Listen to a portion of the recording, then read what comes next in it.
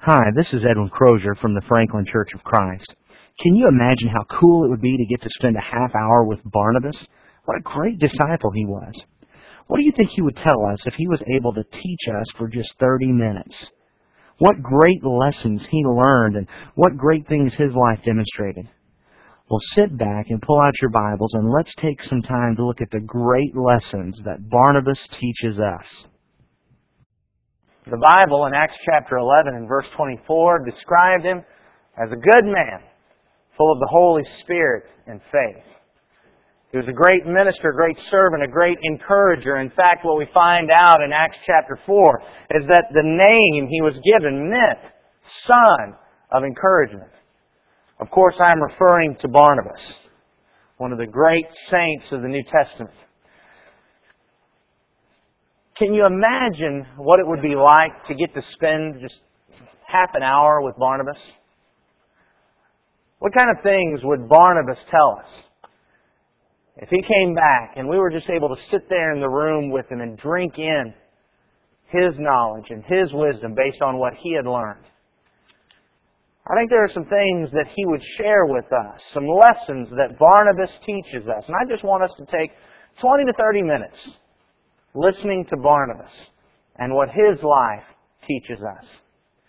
The very first thing I believe Barnabas would teach us is that your brethren are more important than your possessions. Look in Acts chapter 4. In Acts chapter 4 and verse 36 and 37, Acts chapter 4, verse 36 and 37, the Scripture reads, "Now Joseph, a Levite of Cyprian birth, who was also called Barnabas by the apostles," which translated means son of encouragement, "and who owned a tract of land, sold it and brought the money and laid it at the apostles' feet." How is it that a man is able to become a child of God and then turn around and just give up one of his most important financial investments, one of his best investments for his retirement and his future for income, just sell that off and take the money and bring it and lay it at the apostles' feet? He was able to do that because he was a man who loved. He was a man who served. He was a man who had the proper perspective about things versus people. And he recognized that his brethren were more important than his stuff. He remembered the teaching of the Lord in Luke chapter 12. Luke chapter 12 and verse 15, you'll remember that Jesus there said, "Beware," in Luke 12 and verse 15, "Beware and be on your guard against every form of greed.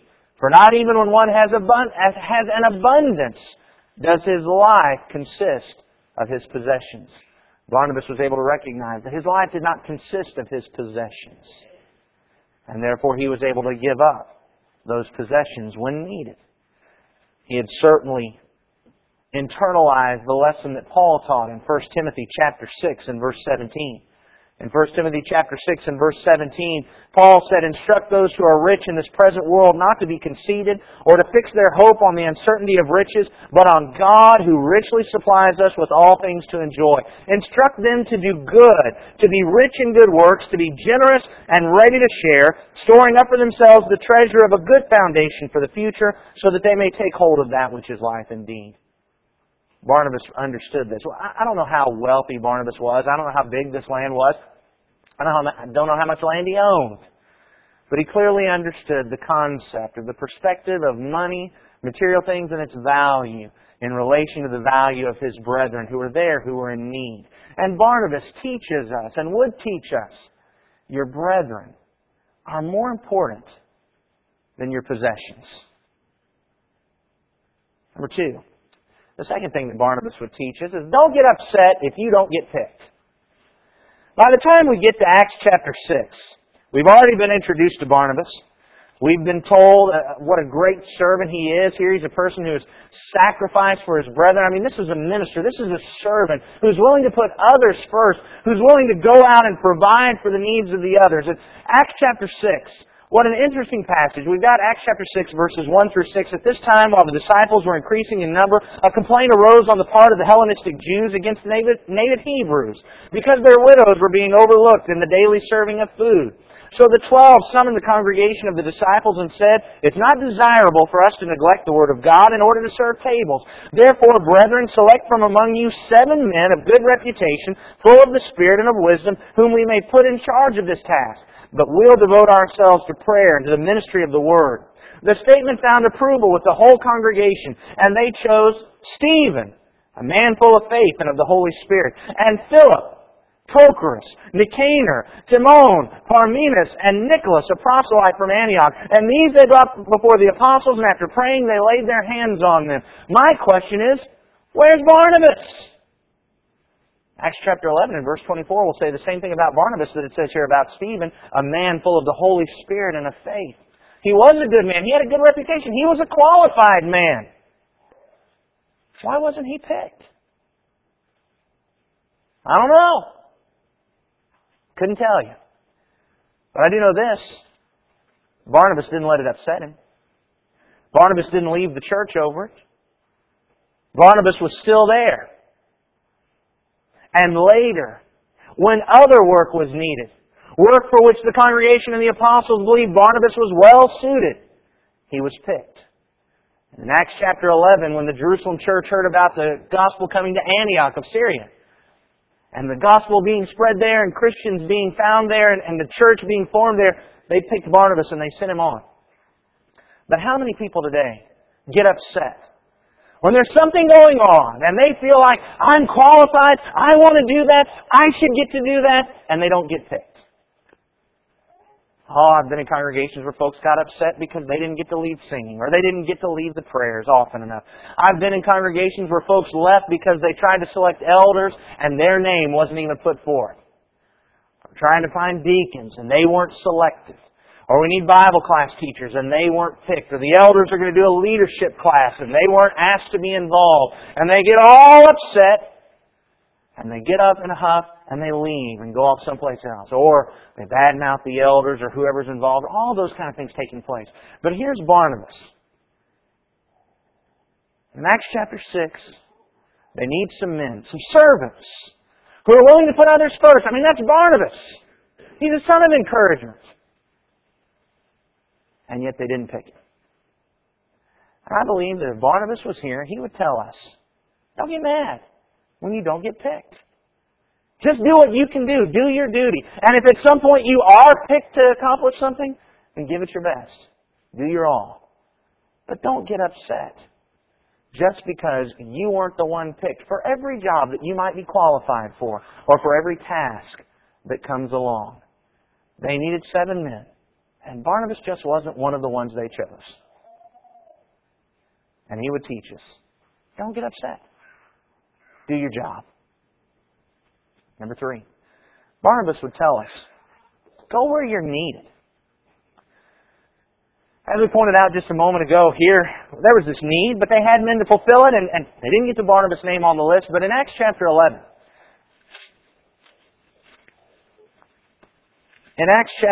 after the persecution that arose at the stoning of Stephen, the church at Jerusalem is scattered. Disciples are going everywhere. And some of them come to Antioch. And the text tells us in Acts chapter 11 and verse 19, so then those who were scattered because of the persecution that occurred in connection with Stephen made their way to Phoenicia and Cyprus and Antioch, speaking the word to no one except to Jews alone. But there were some of them, men of Cyprus and Cyrene, who came to Antioch and began speaking to the Greeks also, preaching the Lord Jesus. And the hand of the Lord was with them. And a large number who believed turned to the Lord. The news about them reached the ears of the church at Jerusalem, and they sent Barnabas off to Antioch.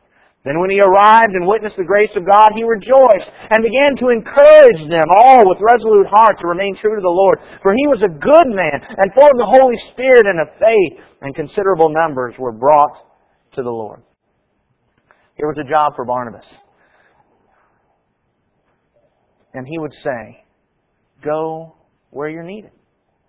He was needed in Antioch, hundreds of miles away. Brethren, this wasn't a week-long gospel meeting. This wasn't a head over for the weekend and give them some support and preach them a lesson and tell them about all that's going on in Jerusalem. This was a life change for Barnabas. If we read the text, we find out that he then went and got Saul and brought him back, and they were there together for a year. And then they had to go on a journey to Jerusalem to bring support and aid to them, and then back to Antioch, and then they went off on a missionary journey in Acts chapter 13. And let's just read that, Acts chapter 13. Now there were at Antioch in Acts 13:1 in the church that was there prophets and teachers, Barnabas and Simeon, who was called Niger, and Lucius of Cyrene, and Manaen, who had been brought up with Herod the Tetrarch, and Saul. While they were ministering to the Lord and fasting, the Holy Spirit said, "Set apart for me Barnabas and Saul for the work to which I have called them." Then when they had fasted and prayed and laid their hands on them, they sent them away. The Holy Spirit said, "Barnabas, you're needed for this job. I want you and Saul to leave Antioch and hit the road." We're talking major sacrifice. But what did Barnabas do? Barnabas had an attitude. I'm going to go where I'm needed. I'm going to do whatever God needs of me, wherever He needs it. And just think about this. I want you to notice.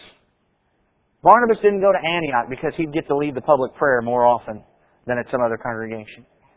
And it wasn't about how often he might get to lead singing. It was about the serious work of the Lord, about teaching brethren and encouraging brethren and praising God with brethren. And when he saw where he could be used and needed, that's what he did. It wasn't about putting himself forward. It wasn't about getting in front of congregations. It was about serving the Lord and going wherever he was needed. And I believe he would tell us, if he had just a few minutes, go where you're needed. I believe he would tell us that we need to empower others. When Barnabas had come to Antioch, he saw all that was going on there. He praised God. He worked with the brethren. But very interestingly, there in Acts chapter 11, and verse 25, he left for Tarsus to look for Saul. And when he had found him, he brought him to Antioch. And after an entire year, they met with the church, and for an entire year, they met with the church and taught considerable numbers. And the disciples were first called Christians in Antioch. For Barnabas, this wasn't about personal glory. This wasn't about showing everybody else all that he could do. Here he was in Antioch, and he realized, I know what we really need here in Antioch. We need Saul. And so he went and got him. And what an amazing thing that was, because we can see in the biblical record that as Barnabas, this great man of God, goes and brings Saul to Antioch, and from this point onward, Saul is going to take the lead role. And he's going to overshadow Barnabas. To the extent that as they go traveling on their journeys, Saul is the one that's really going to be the front man. You know that passage where they thought that Barnabas was Zeus and Paul was Mercury? That wasn't because Barnabas was taking a lead role. That's because Paul was. Because you see, Zeus was often expected to remain quietly while his messenger took the lead role, while Mercury jumped out in front and would talk a lot. Paul was going to be taking the lead role here. Barnabas empowered him, strengthened him, and let him shine. Instead of having to put down everybody around him and keep them down so that he could stand up and be glorified and honored, Barnabas was able to put Saul forward, who became the Apostle Paul. And you consider their past. It was Barnabas, remember, who in Acts chapter 9, Saul's been converted. He comes from Damascus to Jerusalem. He's trying to join himself to the church there, but they wouldn't have it. Remember in verse 26 of Acts chapter 9, when he came to Jerusalem, he was trying to associate with the disciples, but they were all afraid of him, not believing that he was a disciple.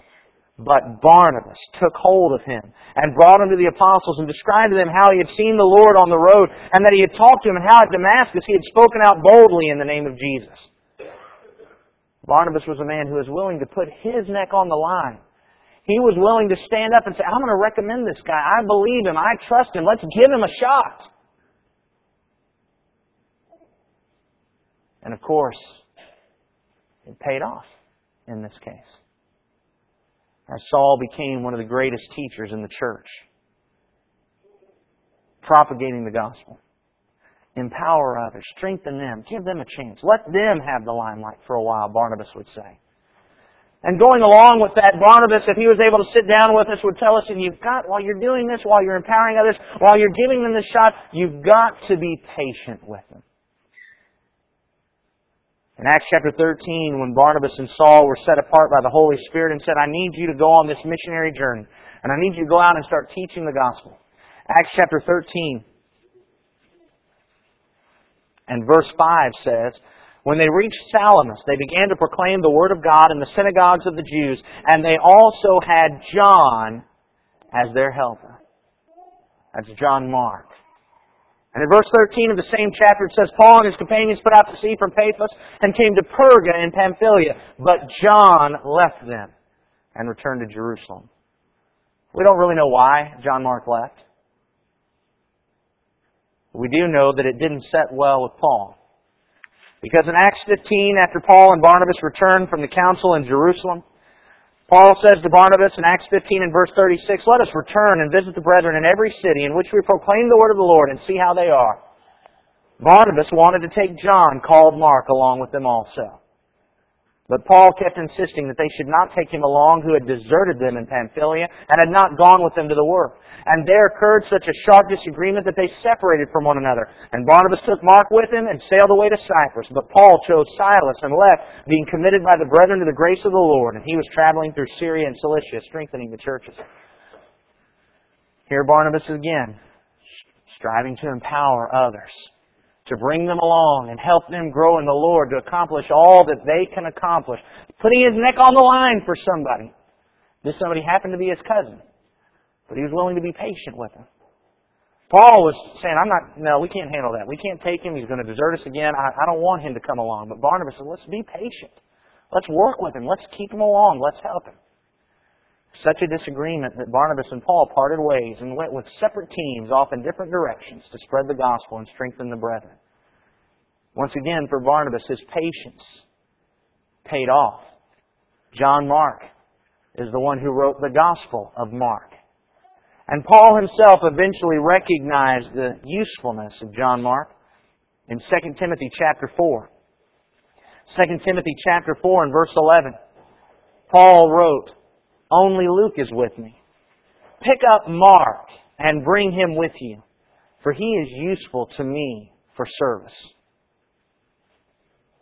Barnabas' patience took a fellow who at first was not cut out for the work and helped him, even to the point that a man who was against him came around and said, he's useful even to me. Perhaps it is that Paul didn't always remember his own lesson in patience. 1 Timothy chapter 4 and verse 2 said, preach the word, be ready in season and out of season, reprove, rebuke, exhort with patience and instruction. Teaching with patience. Or perhaps it is that he had learned this lesson from Barnabas and was passing on this lesson he had learned. Patience. Barnabas would tell us, be patient. Bring them along, strengthen them, help them grow as you empower them and put them forward and help make them useful in the kingdom of God. And finally, Barnabas would teach us, do what is right. Even when apostles aren't doing what is right. Everything wasn't roses for Barnabas. Barnabas didn't always do everything right. In fact, there's one occurrence in Galatians chapter 2 where we witness or read of a great mistake, a sin that Barnabas committed. Despite the fact that Barnabas had been one of the ones that came to Antioch first to strengthen and build up these new Gentile Christians, we find out in Galatians chapter 2 that at some point this great encourager, this great minister, instead of encouraging and ministering, acted from prejudice. And I imagine he regretted it for the rest of his days. But Paul wrote in Galatians chapter 2, beginning at verse 11, but when Cephas, Peter, came to Antioch, I opposed him to his face, because he stood condemned. For prior to the coming of certain men from James, he used to eat with the Gentiles. But when they came, he began to withdraw and hold himself aloof, fearing the party of the circumcision. The rest of the Jews joined him in hypocrisy, with the result that even Barnabas was carried away by their hypocrisy. So when I saw that they were not straightforward about the truth of the gospel, I said to Cephas in the presence of all, if you, being a Jew, live like the Gentiles and not like the Jews, how is it that you compel the Gentiles to live like the Jews? And the passage goes on. Even Barnabas was affected by the influence of this apostle who did wrong. But what would we have done? An apostle is there and is doing this. Would we have been influenced? Perhaps. I'll tell you the lesson that Barnabas learned from this, and one that I'm sure he would pass on to us if he had time to sit with us and talk with us, is you've got to do what is right. Even if an apostle is doing what is wrong. Men aren't our standard. Those who are around us are not the standard. God and His Word is the standard. And we've got to do what is right, no matter what anyone else is doing. If we're the last one on earth doing it, if only 7 other people will get on the ark with us, we still have to do what is right, no matter who's doing what is wrong. What a great teacher Barnabas is to us. These lessons that he offers. And I know y'all are all pleased with him because his 30 minutes only took 20. But what great lessons. As he teaches us how to be a minister and a servant, to help others and strengthen others, to put others first for the cause of Christ and the glory of God. What a powerful saint Barnabas was, and what a powerful role model and example he sets for us. May we learn these lessons that Barnabas teaches us and be a servant like Barnabas.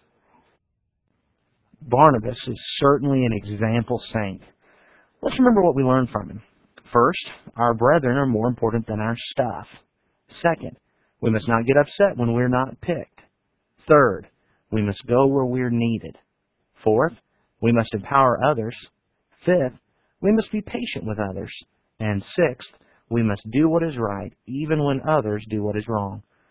If someone gave this lesson to you, I'd like to invite you to visit our website at www.franklinchurchofchrist.com.